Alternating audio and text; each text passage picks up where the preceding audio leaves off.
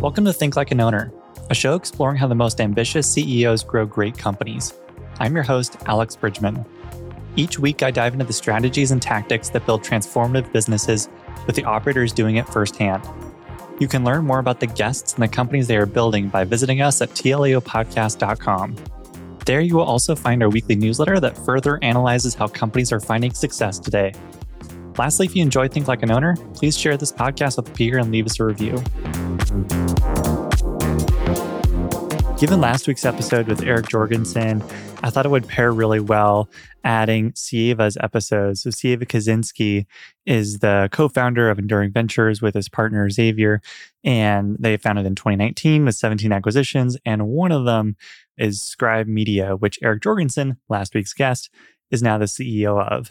And one thing that was really fun is I got to meet Eric and Sieva both at last year's Berkshire Hathaway annual meeting, and we had a fun dinner with them and got to spend a lot of time with them and really admire both of them. And so bringing the two conversations back to back is a lot of fun. And we're hopefully going to see them all this year at this year's meeting too. So this episode with Sieva, we talk about his background as a founder and impact of that experience on the strategy for Enduring Ventures, which is a diversified holding company structure. He also talks about being a better buyer than a builder and really likes studying great companies and founders and trying to take lessons from them. So this was a really fun episode just on its own, but the pairing with Eric's episode last week, I think makes this really timely. So anyhow, enjoy the episode with Sieva Kozinsky. When it comes to accounting, quality of earnings reports, and financial due diligence, it's vital to have a partner who understands your business and what you're trying to accomplish.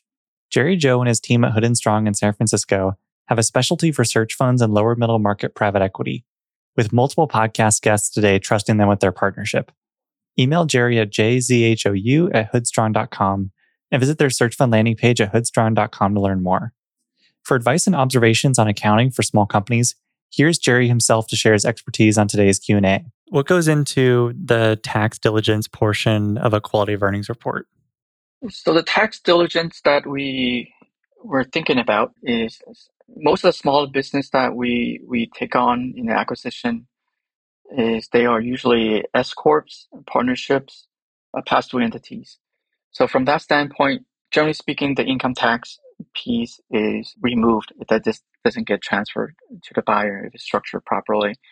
But other tax that potentially can carry over to the buyer with exposure are what we call the trust fund tax, and this includes payroll tax, sales tax. And what we do on the quality of earnings is that we take on some limited procedures around what's relevant from that standpoint, namely what's the exposure that the buyer can expect. And around payroll tax, sales tax, the sales tax is one that has become a lot more tricky these days, especially with this South Dakota versus Wayfair that got introduced back in 2018. We're seeing a lot more states that are going after business based on where they're selling to. So the business has the responsibility to collect, remit, and file sales tax returns in the state that their customer resides, as opposed to where the business is, where the employees are. And this affects a lot of the software transactions that we see. And part of the scope is that we want to be able to at least have a high-level analysis and evaluation of whether there's any significant exposure that we think in those specific area. And if there is, then we can narrow down and be more focused to quantify what that exposure that the buyer needs to be aware of. Great. Thanks, Jerry. To learn more about Hood & Strong, please reach out to Jerry directly at jzhou@hoodstrong.com and visit their search fund landing page at hoodstrong.com for more information. I also want to thank our other sponsors, Ravix Group and Oberly Risk Strategies, for supporting the show. And now to the episode. But yeah, your notes are pretty thorough. Are those is this like a note doc you've put together over the years of just like interesting ideas you've collected or beliefs of yours? Yeah, I have like two running docs. One are just beliefs that I have, and as I compile them, I add them here so I can look back on them and cement them into my brain. And then we have a separate doc that is everything that we've learned at Enduring specifically, which is 15 pages and constantly growing of mistakes we've made, things we've done correctly, so we can look back on them and make sure that we don't make those mistakes again. That's awesome. That's a good idea. I have this, I think I told you about the chief of staff role I have now at this media business, and we just bought a data business in December.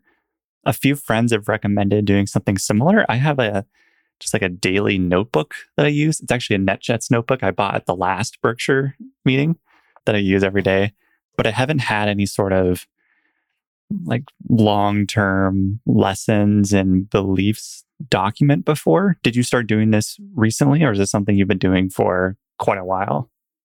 I started it maybe a year and a half ago, and I'll forget to add to it for like 3 months at a time. And then I'll go there and I'll add a few more bullet points, look back, make some changes on the stuff that I believed 6 months ago, and go from there. What's been the newest addition to the doc? There's some things that I learn and I kind of double down on over time.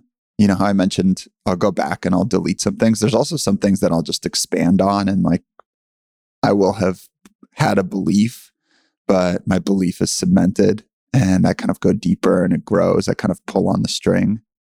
One of them is this concept of structure is the most important thing for your company, and it really drives your strategy, which then drives how successful you can be, I think. So we picked a C Corp, for example, like when we started Enduring Ventures, we started it as a C corporation, which is pretty unique. There aren't many private holding companies that start as a C corporation. Usually people do a fund, maybe an evergreen fund structure or a simple LLC structure. But we opted to say, hey, this is something we're going to do for the long term. We want to be doing this for 20 plus years. What's the best structure for that? And at the time, we decided that it was a C Corp, because what a C Corp does is it allows you to reinvest the profits that your companies make over and over again without taking taxation at the individual level. So you're getting corporate level taxation, which is usually half of what it is for the individual. So over time, that really adds up, right? As if you can continue investing and reinvesting that capital. Now, most companies are a fund or an LLC, and a fund and an LLC is a great way to get wealthy fast. It's a great way to distribute a lot of cash flow from your profitable companies, buy yourself that nice house, maybe a nice car, send your kids to private school. But as you're doing that, you are taking money out of your company and you're using it for your personal life, and you're getting used to a better existence, kind of a more expensive lifestyle. So your current lifestyle is always going to be a drag on your ability to compound wealth over the long term, over 10 and 20 years. The C Corp is like the ultimate marshmallow test. So it's a delayed gratification structure. It disincentivizes you to distribute cash flow to individuals or to pay yourself a large salary, because you get taxed at the corporate level, you get taxed at the individual level. So you're really incentivized to keep your cash inside the company and use it to reinvest over and over again. And that allows you to, hopefully 10, 20 years from now, have something that's a really big company that's worth a lot of money, as opposed to maybe an expensive lifestyle that you lived along the way. Yeah, I like your thought around long-termism being an advantage. Do you think long-termism is becoming more or less common amongst competitors for great businesses? So other investors or holding companies. I was just looking at Blackstone having put together more of a permanent capital fund, or having more and more focus on stuff like that. Do you feel like more and more folks are thinking long-term, or do you think it's actually going away? I think Brent Beshore is inspiring all of these like massive old school private equity companies to take the same exact model that he did. I think I saw the Blackstone one and the KKR one. They're all like 30-year funds, and Brent's for the last 10 years has been a 30-year fund. So I think he carved that path, and a lot of people are following him now. Or at least I'd like to hope to think that those giants are taking inspiration from him. So yeah, certainly.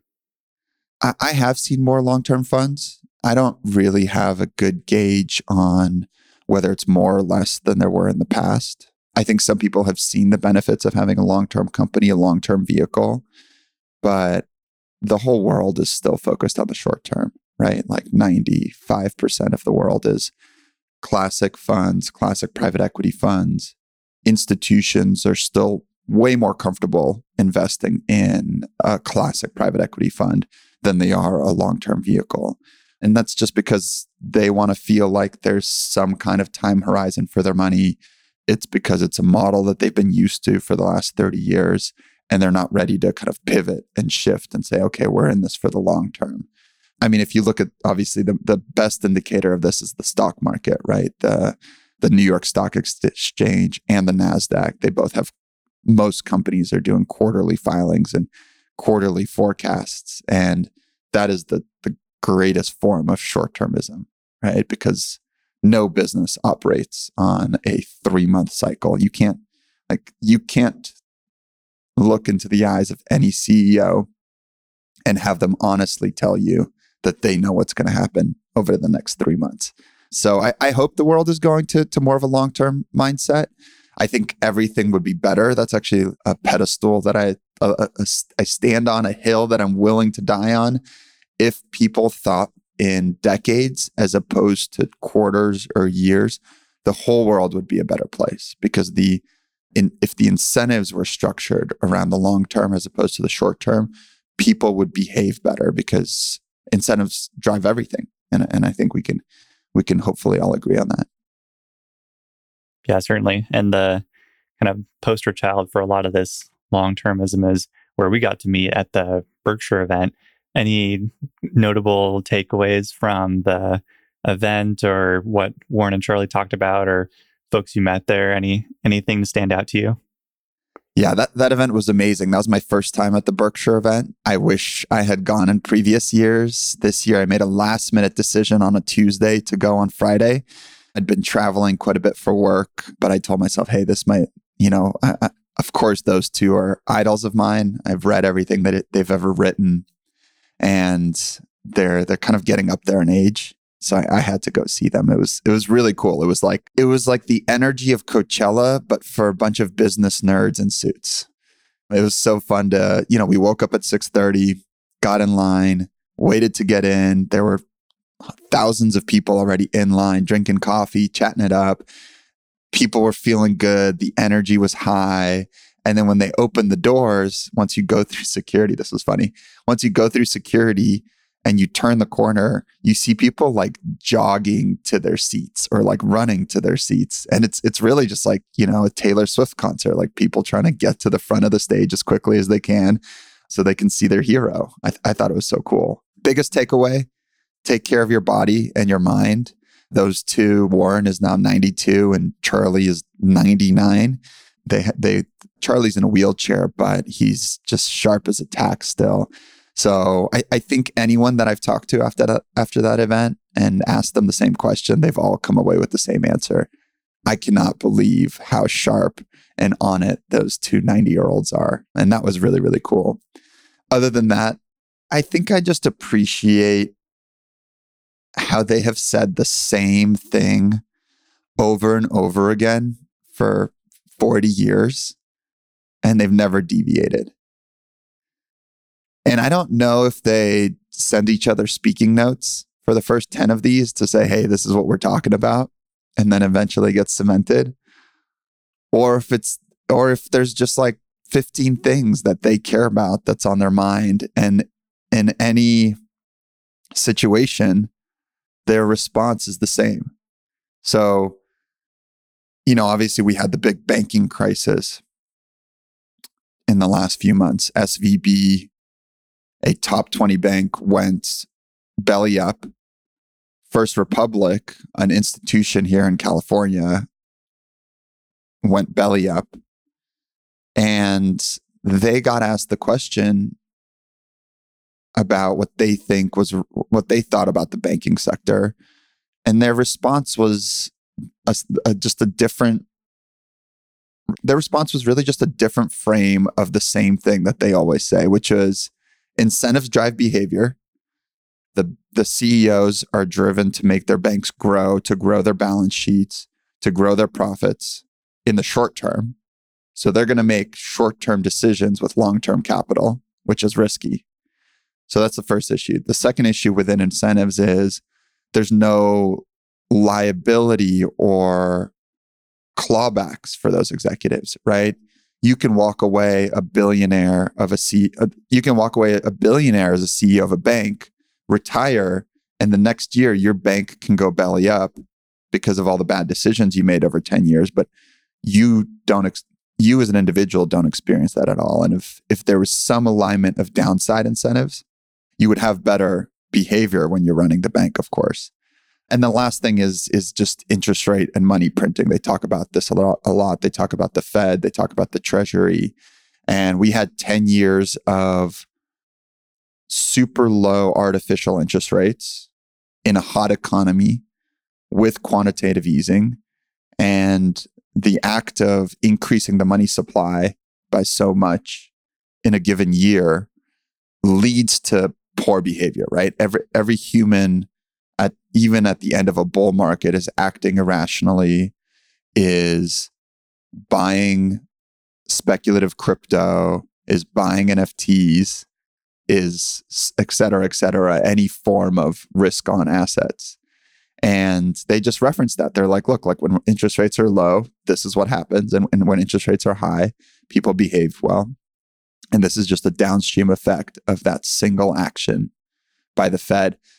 You asked me earlier what my most recent learning was. And there's a lot of learnings that I get studying Warren Buffett, Charlie, other holding companies, et cetera, because I'm a huge biography nerd.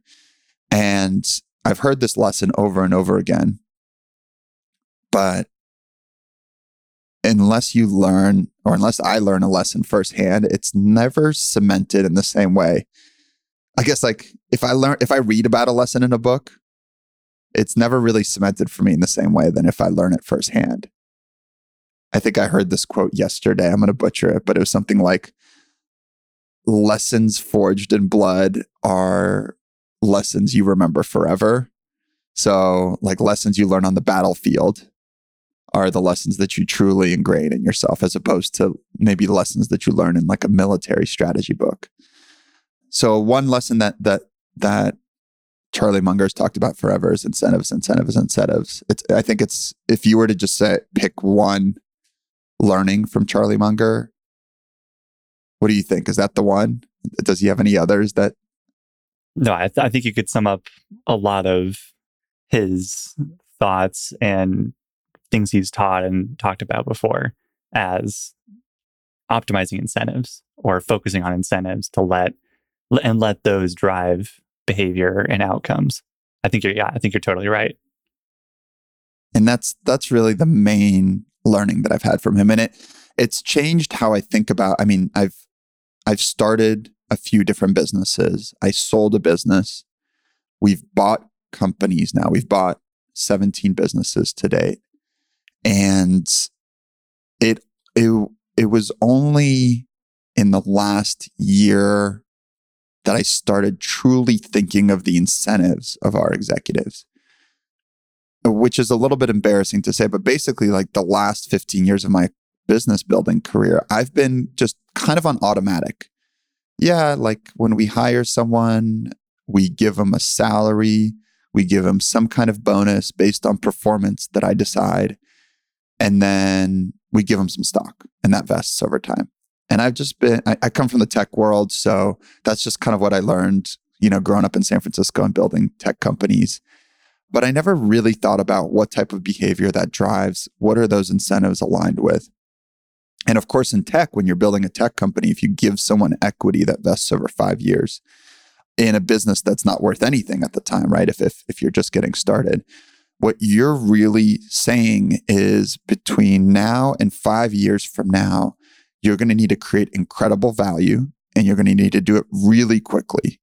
And a normal business, you couldn't do that, right? A normal business will grow incrementally. You'll create solid value, but not such where the equity will be life-changing. But in a tech company, you need that equity to be life-changing. And I think it's both good because we see kind of world-changing businesses, maybe like Airbnb or SpaceX or something like that get born, and people really go after it and they want to create a ton of value in a short period of time.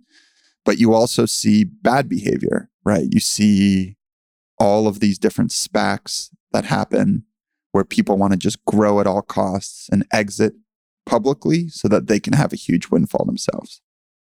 Now, how that applies to our business today. Until recently, I was in the mindset of we should give our executives cash, bonus, and stock. Cash, bonus, and stock. And that's always been my mindset because I do want people to behave like owners, right? I do want our key leaders. They're super senior people. They're very sophisticated. They know their industries really well. And your podcast is called Think Like an Owner. And that's one of our values at Enduring Ventures. We want people to think and behave like an owner because ultimately they are. But what I've learned, and if I had studied Warren's history a little bit better, I would have learned the same thing. But what I learned is basically you can't give upside equity if there's no downside alignment. You can't have people benefit in the upside glory if there isn't downside alignment. And what that means usually is skin in the game. Unless an executive has committed personal capital that is meaningful to them and their lives, they will never behave exactly like an owner. Because if you think about it, what an owner is, let's say you're starting a plumbing company, right? You start a plumbing company, you got to buy 3 trucks. When you go to buy the 3 trucks, the bank is going to ask you for a personal guarantee. When you go to lease your office space, your industrial space, the landlord is going to ask you for a personal guarantee. You're going to basically sign on a lease for 5 years and say, yeah, I'm good for this. This business will be around for 5 years. But you have no idea, right? You're buying your first 3 trucks. Maybe you're starting your first business. You have 0 customers. And now you're on the hook for this lease that's tens, maybe hundreds of thousands of dollars. So, and it's the same thing for people that are buying like a SBA-backed business, right? To buy a business with SBA, you need to have a personal guarantee. So that is an owner, right? That is somebody who is sacrificing their time, their energy, and is betting on themselves, saying that this business is going to be successful. Because in year 2, when things inevitably get really freaking hard and customers aren't calling you, and maybe it's winter time, or maybe it's winter time and everyone's pipes are bursting and you don't have enough kind of people to supply them, or your guys are calling in sick or quitting on you and you're out there at 2 a.m. fixing your customers' pipes because it's the only thing you can do to pay your rent. That is owner behavior, right? Because if they didn't have that personal guarantee on the trucks and they didn't have that personal guarantee on the space, look, maybe they would push through just because they have a great attitude and they really care. Or maybe they would think, you know what? Fuck this. It's Christmas Eve. I have a family. I'm done with this self-employment thing. I'm going to go get a job because I have a plumber's license, a master plumber's license, and somebody else is going to pay me to work from 9 to 5, Monday through Friday. And I don't need to work evenings. And you know what? I'm tired of dealing with these customers. And they could totally do that. If they had no trucks, no space, they could just walk away. So all that to say, when you're hiring executives, when we're hiring executives, we want to create a ton of upside if they grow the business. But we also want to find a way to align downside, right? And think through, how do we make it so that when things get really tough and you need to fight through, you're going to stick with it and push through. Because if you have smart people that are committed to sticking it out and pushing through and growing the business, it always works out, right? You can figure it out. This isn't rocket science, right? It's business. There's pretty basic things you can do. You just have to tough it out when things get hard. So now our new position, our latest position that Xavier and I have shaken hands on, it's so serious. We've written it in blood, is that our executives will only get upside equity if they have skin in the game. So skin in the game, you mean they need to personally invest to purchase a certain amount of equity and then other equity vests, or how does that mechanically work? Yeah, it really depends on the business and the business stage. The earlier the business is in its life, the more equity you get, considered sweat equity. But we still want people to make a capital commitment that's important to them, buy shares. If a business is a bit later stage, we expect a higher capital commitment relative to what you're going to earn on the back end, because the business is already up and running, it's profitable, it's successful, it has a brand. So you're really going to make most of your equity if you can grow it from point B to point C, which means increasing profits meaningfully. You mentioned in your notes as well that coming from the venture world, you don't see yourself as a builder. You've spent a lot of time trying to be a builder and decided that being a buyer was actually a better fit. I'd love to dive into that a little bit more and hear how that affects how you run Enduring, but perhaps what your experience, at Study Soup influenced for you that belief, that thinking. Yeah, it's a good question, because I spent the first 12 years of my life being an entrepreneur and building businesses from scratch. If you dial it back to when I was younger, I always thought I wanted to be a doctor or a veterinarian or something like that. I'm a son of immigrant Russian Jews, and that's what they told me I was going to be. So that's what I thought I wanted to be. And in college, I took pre-med classes and I was on that path. And then I took one entrepreneurship class, and it was like I got bit by a bug and it took over my whole life. I turned into this startup zombie. I was just so excited about building companies. I thought it was the coolest idea. You could start something from scratch. You could hire the people you want to work with, and you could grow it. You could kind of grow this thing that started with an idea. And it is a really, really cool concept. And I was just in that cycle for about a decade. I started an education business. I started a healthcare business, which was doing clinical trials for pharmaceutical companies, phase 2 and phase 3 trials. And that was actually the first business. The first couple businesses I did were tech kind of adjacent. My clinical trial business was my first foray in true cash flow companies. It's a service business first. So you're running a trial, you're recruiting a patient, you're taking them through the trial, and then the company is paying you a lot of money to do that. So from day one, your business is, maybe day 60, let's say, however long it takes them to pay you, but your business is very profitable.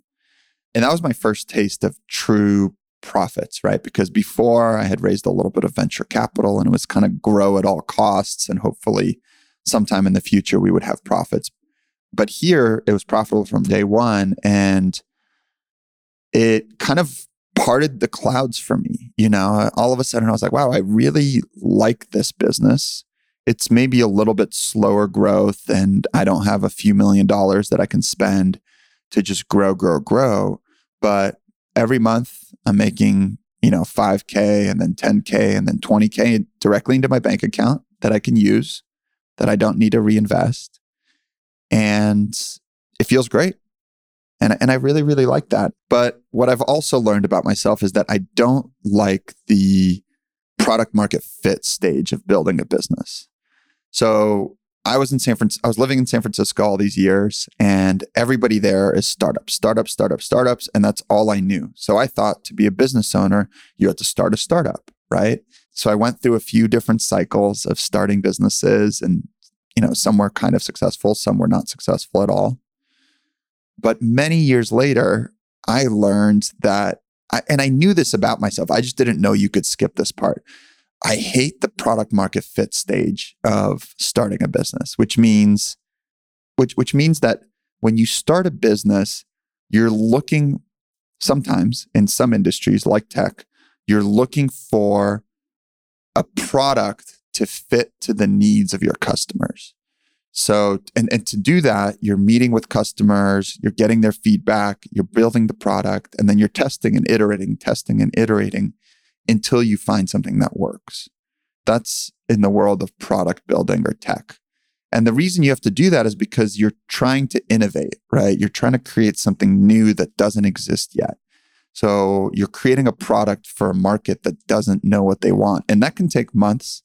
It can take many years. And for my personality, that was the dark days, right? I didn't like that. I would just kind of grind my teeth and push through it until the business started working, and then it started generating profits. And I love that. I love when there was already a fit and I could just focus all of my attention on hiring super smart people to grow the business and kind of turning the dials and figuring out what's the best way to grow it. So learnings that I had, I don't know if I could have avoided those 10 years of being a builder, of being a starter of companies, because I learned kind of the two most important things, which is, one, I love cash flow businesses as opposed to tech, where profits are coming in the future. And two, I hate the product market fit stage. And if I can avoid it, I would like to avoid it. But I didn't know I could avoid it until I went to business school. So I spent all those years starting companies. I never planned on going to business school. My startup founder peers were like, why are you going to school? Like, it doesn't make any sense. You've learned way more than business school can ever teach you. And they were mostly true about that. But when I got to business school, there were a lot of pros. And one of them was that I was surrounded by private equity and investment bankers for the first time.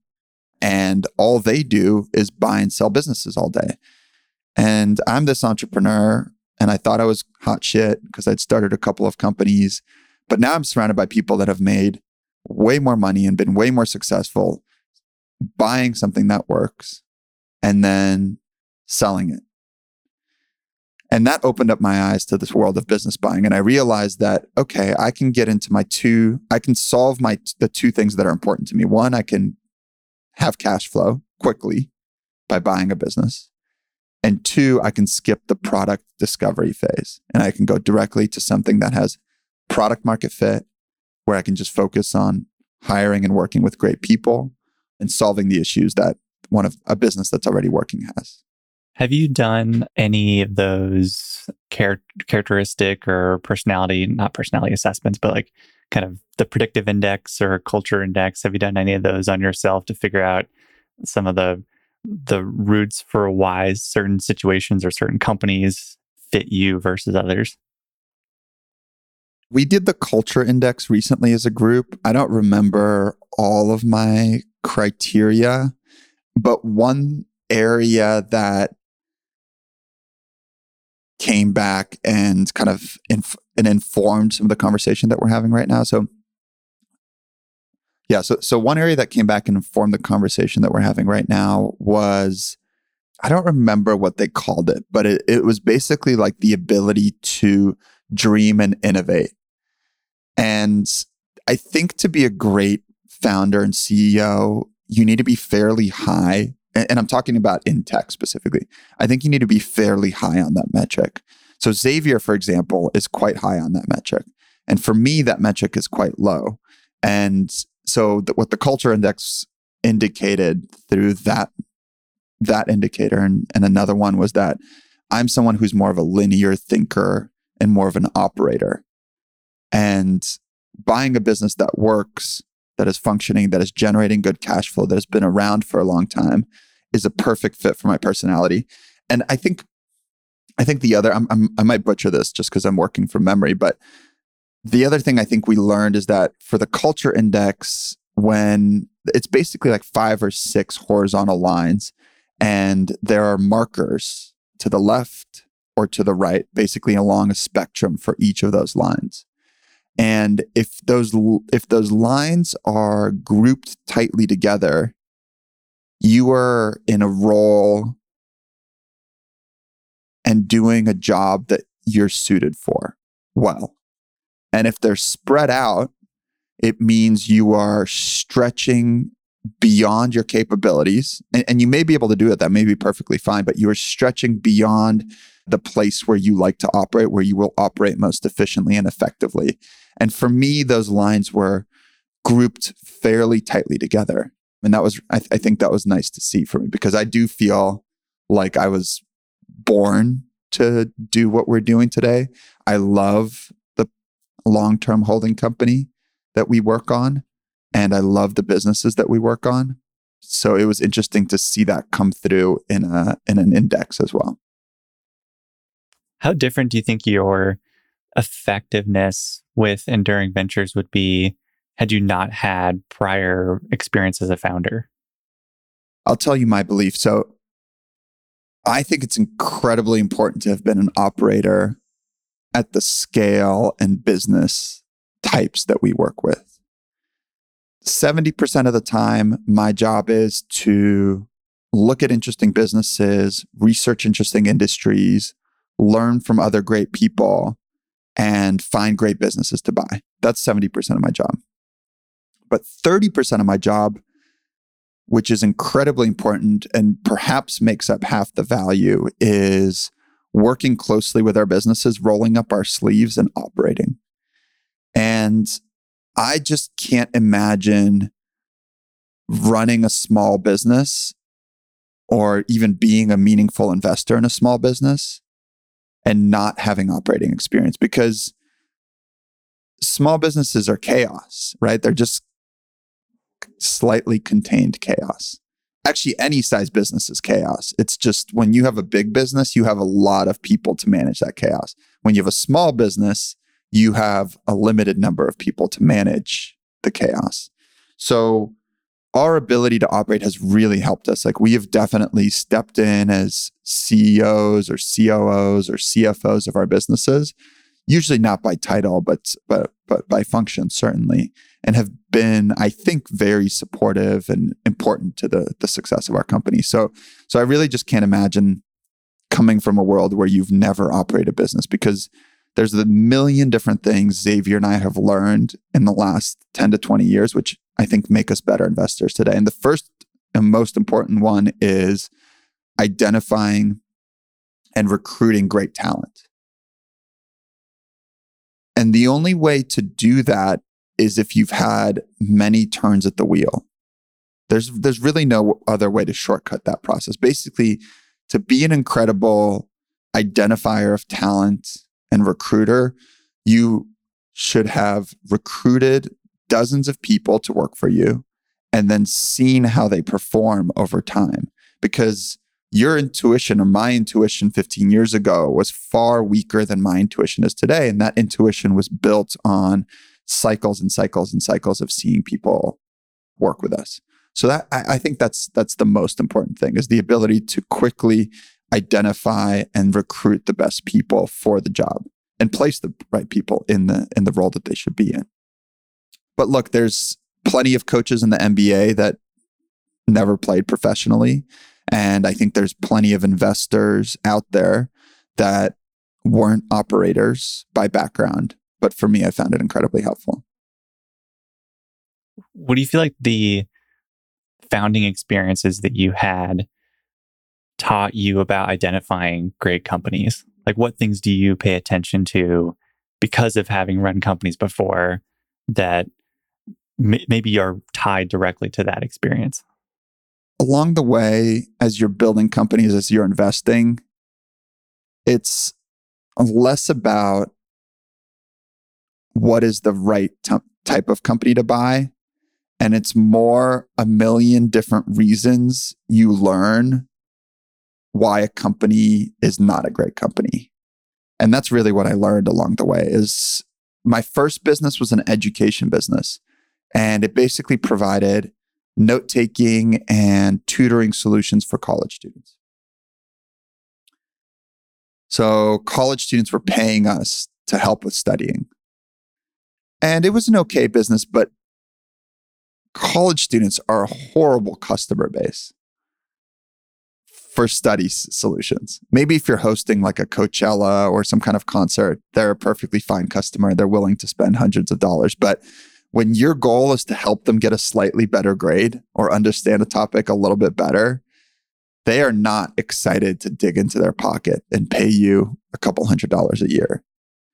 And when you're running a business that's only extracting a couple $100s a year for value, and you have to fight tooth and nail to get that couple $100, that's a bad business. You have no pricing power. There's really no upside value in it. Now, of course, there are great businesses that have been built serving college students, but that is a learning that I've had, right? So like now, if we're looking at a business that serves a specific type of audience, I want to know, like, do they have a disposable income? Like, can they spend money on the service that we're providing? One. Two, is their perception of this product as a nice to have or a need to have? Because if it's a nice to have, when you raise your prices, they may stop buying your product. But if it's a need to have, like a plumbing company, and you're a homeowner and your pipes are leaking in your bathroom, when we show up with our plumbing service, you're definitely going to pay for it. It's not a nice to have. You need to protect your investment. Running water in your home is a huge problem. So you're basically going to pay whatever cost that plumber is going to charge you to fix it. So yeah, there's been a million little learnings along the way of what to do, what not to do, what type of people to work with, what types of people to hire. And it all kind of nets out to what we do today, right? Today we look for businesses that have been around for a long time, because for us, that's an indicator that they're likely to be around for a longer time. It's called the Lindy effect. We don't want a business that's just been around for 4 or 5 years because we don't know. It hasn't really stood the test of time. We don't know if it'll be around for 4 or 5 years. And when we look at a business, we want to buy it and hold it hopefully forever.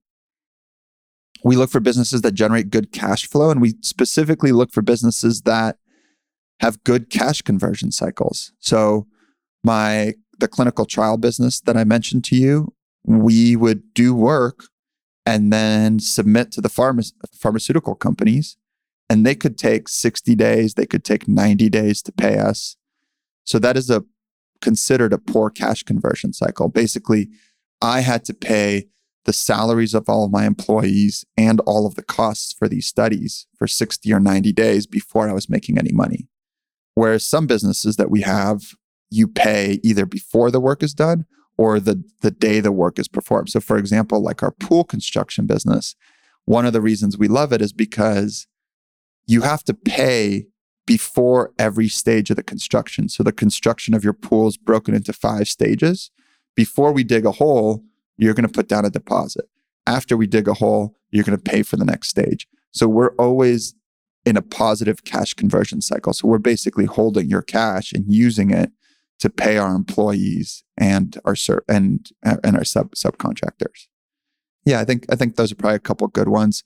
Maybe one last one is we want to have businesses that generate more cash flow than they consume as they grow. So a business can spit off cash and still grow. And that learning really comes from VC-backed businesses. So my first business, we tried to grow in excess of the cash flow that we created. So that's why we raised money. We wanted to grow. And I didn't enjoy that. I didn't think that was fun. So eventually we actually shifted our business model. We shifted from a VC-backed business to a profitable business, to focusing on profit and growing out of profit. So now when we buy businesses, we're less interested. We're more interested in buying a business that can double in size and still create free cash flow for us, as opposed to a business where we're going to have to outlay millions of dollars in order for it to double in size and then recuperate our investment on that over the coming years on that growth.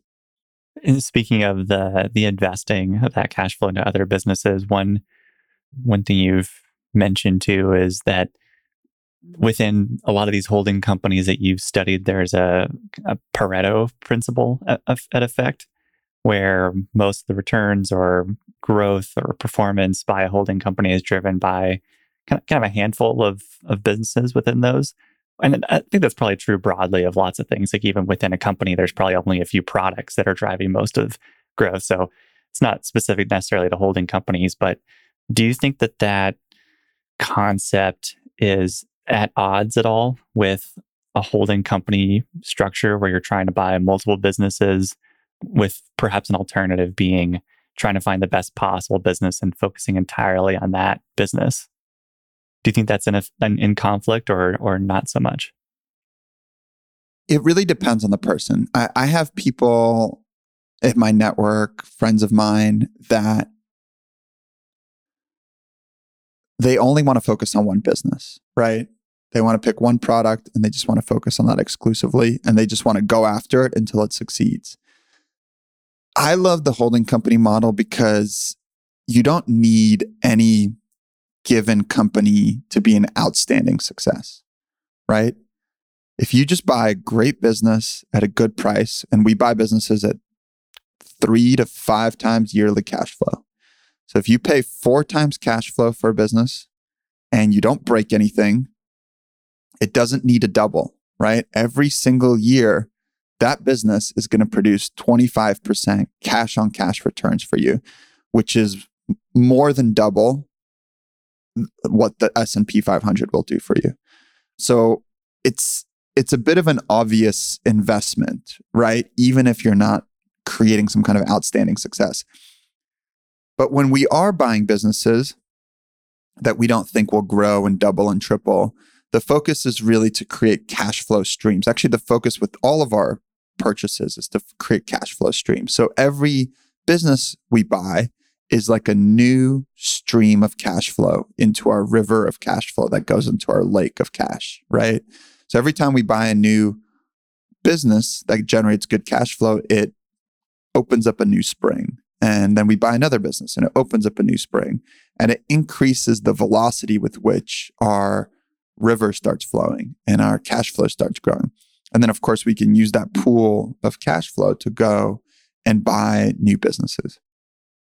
And if you do that enough, sometimes you as a buyer have a unique insight and you know this business is going to be huge and it's just undervalued today. But my guess is that hindsight is 20/20, and 90% of the great investments that you see today, 90% of those investments that make up the majority of a holding company that are just outstanding successes, I think those are all smart accidents. So if you make a lot of smart investments, every once in a while, an accident is going to happen and you are just going to have an outsized return on one of those investments. And you see it everywhere, right? Like Berkshire, the world's greatest holding company, I think something like 25% of their market cap today is Apple Computer. And Warren Buffett and Charlie Munger did not make that investment originally. They had no, like if you wind the clock back 10 years, I think they made the investment maybe 8 years ago or so, or maybe 10 years now. If you wind the clock back and you ask them the 6 months after they bought Apple, in your portfolio today, what is the greatest company and what will make up the largest sum of your holding company 10 years from now? And these guys have been investing for 50 years. These are the best of the best, the smartest in the world. Genuinely, I don't think either of them would have mentioned Apple. I don't think either of them would have mentioned Apple in the top 5 even. Now, of course, I'm guessing, right? This is all speculation. This could be totally wrong. But any company that you look at, I think any great company you look at falls into that. Let's take a look at another holding company. So I studied Lowe's Corporation recently. Lowe's Corporation was started by Larry Tisch and his brother. And they first started as a hospitality business. So they bought a hotel, then they bought another hotel. Today, they own a portfolio of really nice, beautiful hotels. Then they bought a chain of theaters. So what happened was there was a big Supreme Court ruling called Paramount versus the United States. Paramount is of course, movie production studio. And what used to happen is movie production studios used to have their own movie theaters, right? So they could have vertical integration. They could make the movies and they could show the movies. And if you wanted to see their movies, you had to pay whatever price that they were offering in their theaters. And they didn't have to show their movies in anybody else's theaters. And a group of folks contested that at some point. And the Supreme Court voted that this is kind of anti-competitive behavior. So they forced those production companies to sell their theaters. And as part of that, Larry Tisch bought Lowe's Theaters, which we all know today. It's a brand that people are familiar with. Eventually, just a year later, they take that business public. It's a very successful outcome. Instead of reinvesting in those theaters, they realize that they're just sitting on really expensive real estate in like New York and Chicago. And they just decide to start selling the real estate. So they take this business that they got at a pretty low price, they take it public, and then all they do is they sell off the real estate and they divest that company entirely from the Lowe's Corporation. But then this is where things get really interesting. Then there's a business called CNA, a very large insurance company that has $4 billion of revenue. And CNA hits hard times. They're doing $4 billion of revenue, but they're losing like $80 million a year. And basically they go into a fire sale. Larry Tisch and his family offer $100 million for this business that's producing $4 billion. And they buy it. They buy this totally distressed insurance company. And the company owns a bunch of different things. It owns a large insurance business and a large reinsurance business, but it also owns like nursing homes and I don't remember, like massage parlors or something like that, but I don't remember the whole series of things that it owns. But basically they come in, they take over, they hire an incredible leader from one of the other large insurance companies to come in and run the insurance business.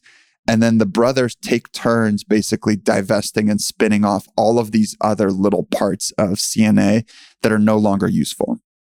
CNA today, so Lowe's Corporation still exists. It's a really big company. It has hundreds of businesses under it. CNA Corporation makes up something like 60% of their EBITDA. So Lowe's Corporation, I'm going to quote some numbers. They might be directionally correct. So Lowe's Corporation, $4 billion in EBITDA last year. CNA, I think, made up like 2.5 of that. And every company that I study is effectively some version of that. Like even Apple Computer, where you would say, hey, like that's a product business. They build products. They're a technology company. Well, they have hundreds of products if you consider all their software businesses, their Mac OS, their different laptops, their iPhones, their headphones, etc. Their iPhones make up 56% of that business, right? So this is a company, this is like $1 trillion company with hundreds of products, very successful products, and they have one product that makes up over 50% of their business. So all of that is to say, all of that, like, I guess the takeaway for me really is like, the goal is to just be on the field, generating good cash flow from good investments. And if you do it long enough, your learning engine gets better. You apply that learning engine to make slightly smarter investments. And if you're at it for long enough, you're going to get lucky and you're going to have a business or two that are going to make up 60% of your holding company value. And people are going to turn and say, look at that person, he's a genius. And like, he made all these incredible investing decisions, but every investor knows that's not true. Every investor knows that the reality is you got to be slightly smarter than the rest, and then you got to be really lucky, and you got to be around long enough for that luck to take hold. You mentioned being a biography geek. From these companies you've studied, like Apple or TransDigm, CNA, what are some like habits or tactics you've taken away from some of those executives who've led those companies and try to apply for your own work? I think each story has its own learnings. That's why I consume hundreds of biographies. Like I listen to biographies on Audible. I'm now listening to the Founders Podcast, which is great. I'm reading biographies out like all day, every day. All I do is like study history and read biographies. And then every once in a while, I'll read a fiction book. That's how I diversify my inputs. So each book has its own takeaways for me. And the other really interesting thing, and I'll comment on some of those, but the other interesting thing is I can read a book a year from now and then today, the same book, and I can learn and take away something totally different. So 10 years ago, when I was running my little education business, we were growing really fast. We were like doubling year over year and then tripling one year. And then at some point we hit a plateau and we started growing like 15%, 20% a year, which isn't bad. But in that year, I was stressed out. I was like, I need to grow faster. We're never going to be a venture-backed business. I was in this mindset of growth at all costs, right? And I read Snowball, which is an incredible biography about Warren Buffett and his story. And as I was reading that book, one thing that stood out to me was that Warren was running 3 or 4 different companies early in his career.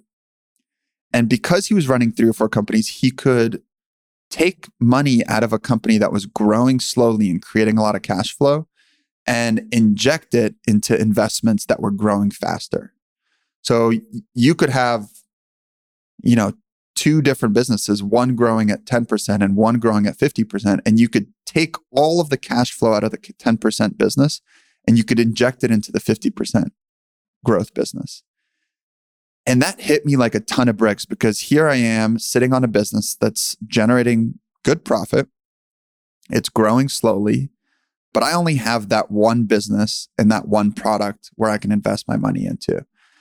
And I felt so silly, right? Because I know that there are better businesses out there, but I'm the CEO of this company and all I can do is just take the money out and re-inject it and grow slowly.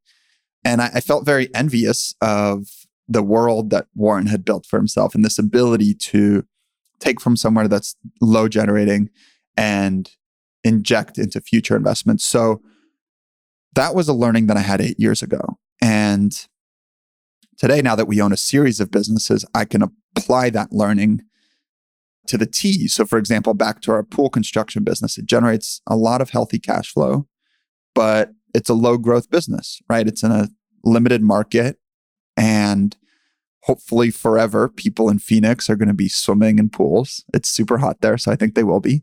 So I think that's a very dependable, durable business over the long term that'll generate cash flow. But it doesn't make a lot of sense for us to take all of that cash flow and constantly reinvest it in that company. So instead, we can take money from that business and reinvest it into other opportunities. So that's a learning that I had many years ago that I took away, and it just hit me right at the right time when I was feeling the pain myself as the CEO.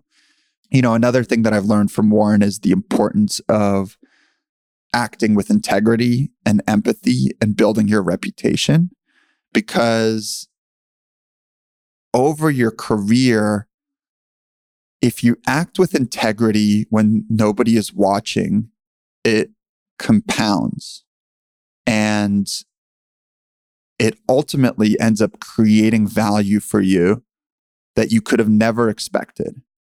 So the relationships you build along the way compound.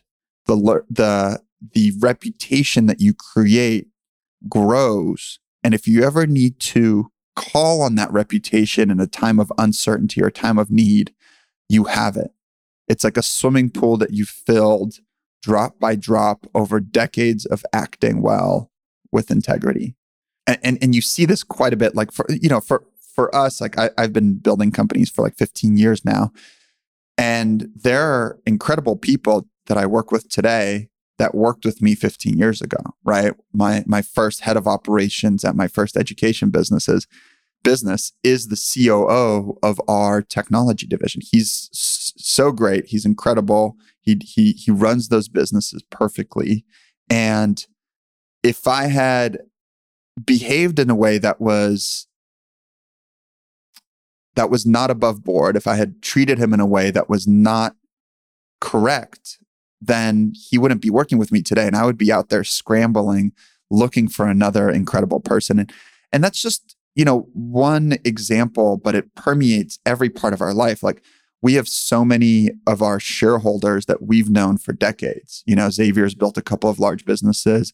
I've built a couple of businesses. These are people that have followed us, that know us, and many that blindly invested in us when we didn't have a business. We just had an idea, right? We just went to them with a deck and said, hey, like, we're a couple of, I think smart guys, and there's businesses to buy out there, and we're going to buy those businesses, but just give us some of your money, please, and trust that we're going to do that. And you can't do that without reputation. And there's just so many instances of this. Let's think of a couple other books that I like, a couple other biographies, because I've spent a lot of time on good old Warren today. I love the biography of John D. Rockefeller, Titan. He was like the original conglomerate, right? He entered the oil industry in the early 1900s, or I guess late 1800s. And it was just the Wild West. It was total chaos, small kind of like businesses started by wildcatters all across the country. There's no systems. There was no processes. And what he did effectively is he went around and he did a nationwide roll-up of these small players, these small unsophisticated players, and he brought structure and consistency to this industry. Everything from digging it up from the ground, filtering and processing it, and then how he transported and then sold it, right? And he ultimately created hundreds of products. So I think when I look at his story, I think of okay, that was 100 years ago. He was kind of the original holding company builder, but there are businesses today that are out there that are similar, right? They're individual kind of mom and pop players. They've built a bunch of small businesses, and there's an angle to going out and buying these businesses and creating stability and structure in an industry. So other favorite biographies of mine are, of course, Elon Musk's biography, Steve Jobs' biography. One of my favorites is a book called The Gambler, which is, have you read this book? No, I haven't. It's about Kirk Kerkorian. He's also a business buyer and seller and grower, I guess. That's maybe the easiest way to call it. But he's a Greek immigrant who came to the US, and over the span of a career, he bought and sold the MGM brand like 4 times. Might be 3 times, but he bought it over and over again. And it's this interesting takeaway for me where basically you only need to do one good thing in life to be very, very successful. He did a lot of things that led up to his wealth and his ability to kind of even have enough capital to buy MGM in the first place. But ultimately, if you look at his track record, I think he created like 60 or 70% of his wealth just through MGM. He bought the business when it was struggling, and then he sold it and its catalog. And then somebody botched it and it was going bankrupt. And then he bought the business again and righted the ship, and then he sold it again. And there's just something beautiful in this, because I think when people look at success and when they look at successful people, it feels so far away, right? It feels like, man, I have to go to the right school, and I have to be super smart in reading and being an accountant. Like, I have to understand P&L and balance sheet. I have to be good at reading. Like, I have to have read hundreds of biographies. I have to know everything, and I need to own like dozens of companies that are successful. I need to be able to like raise a bunch of money. But the reality is that's all not true. You can actually just do one thing really well. You can buy one business, and it can change the your family's financial future forever. And I didn't realize that when I was starting off, because I'd always thought like, okay, you got to get lucky, you got to own all these businesses, you got to make all the right decisions. But what I've learned doing what we do now is if you just buy one, you can go from zero, just having very little to nothing, to a lifetime of wealth and success by just making one good purchase decision, whether it's a real estate property or a business that you buy. It just takes one. And that was one of my early takeaways from The Gambler, and one of the ones that I like to share. I love that one. It ties back to an earlier comment you made around lessons forged in blood are remembered forever. Have you learned anything about, or what have you learned from reading and studying companies, biographies, founders, in trying to apply those lessons to your own life in a way that sticks? I think the most important thing is reading and rereading. And even now I've started writing out the lessons that I learned. When we started this conversation, I list some of my personal learnings from our journey. I also have a notepad where I write down lessons that I've learned from other people's journeys. And it's really just the act of pure repetition of hammering it into my head through reading it or listening to it, and then writing it now, which really etches it into my brain. So I started a newsletter maybe like 6 months ago. And I'm not naturally a person that just loves to write or spend my time creating content, but I've found the act of taking a concept and projecting it out loud to others and putting it in written form to help me cement that concept in my head. And, of course, Warren Buffett has a great quote about this, which is, if you are learning a new concept, the act of teaching an orangutan that concept will leave the primate confused, but will have you better understand and remember the learnings that you're trying to take on.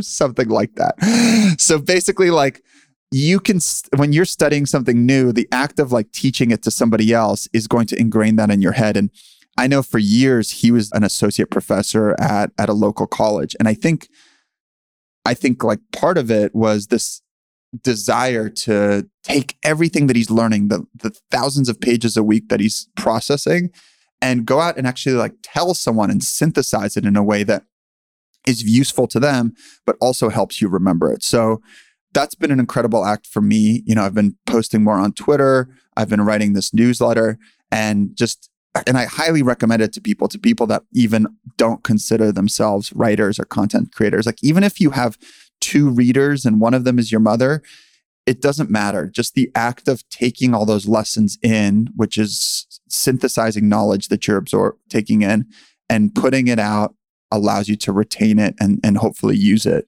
when the time comes.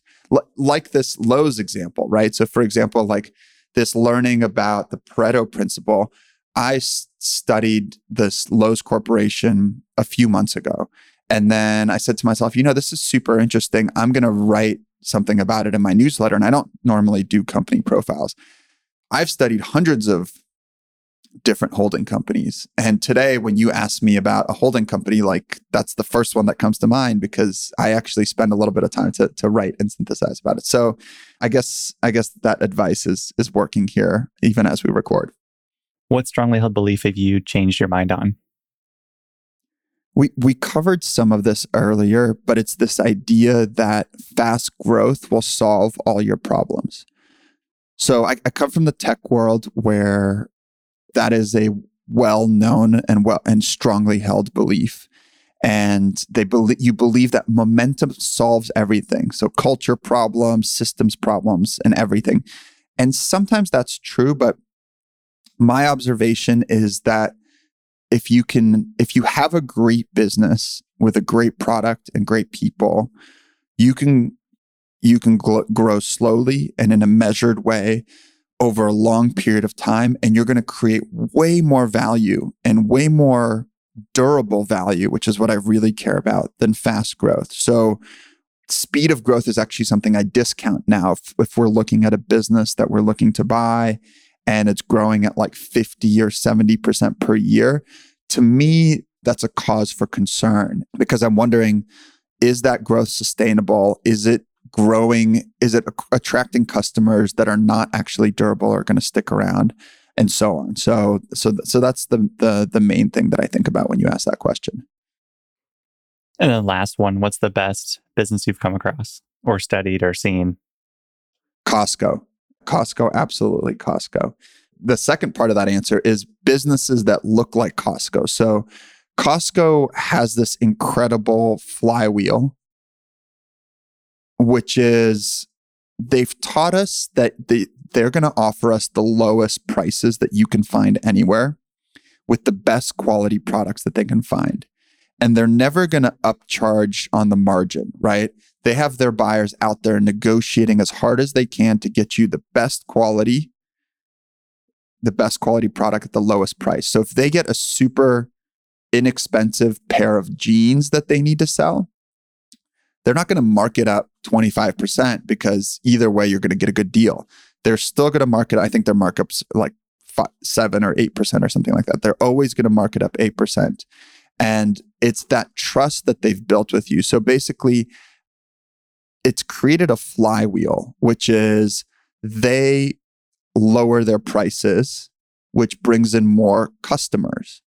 Then more customers show up, which allows them to apply more pressure to their manufacturers to give them even lower prices because of the volume that they're buying at. And then they can lower their prices again, and then more customers come. So you have this beautiful flywheel where more customers equals lower prices, which equals more customers. And there's a few examples of those types of businesses out there, but few as beautiful as Costco Corporation. One of the other businesses that I've been looking at that I've been really fascinated with for years, we don't own anything here, but I would like to own something like this one day, which is a business buying group or business buying organization. Are you familiar with these? No, I'm not.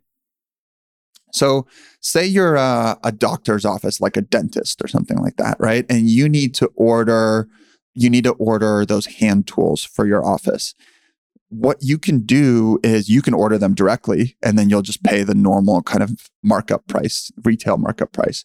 Or you can join a business buying group. So it can be a group of 1,000 dentists that get together, and they all need the same exact parts. They all need the same exact tools. And now they have formed a group where they're buying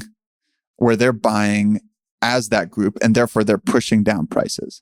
So they can get lower prices as a group, which then brings in more dentists because it's more attractive to be part of that group, which then allows them to pressure the manufacturers more and get even cheaper prices. So any business that has like a beautiful flywheel like that is something that has my eye.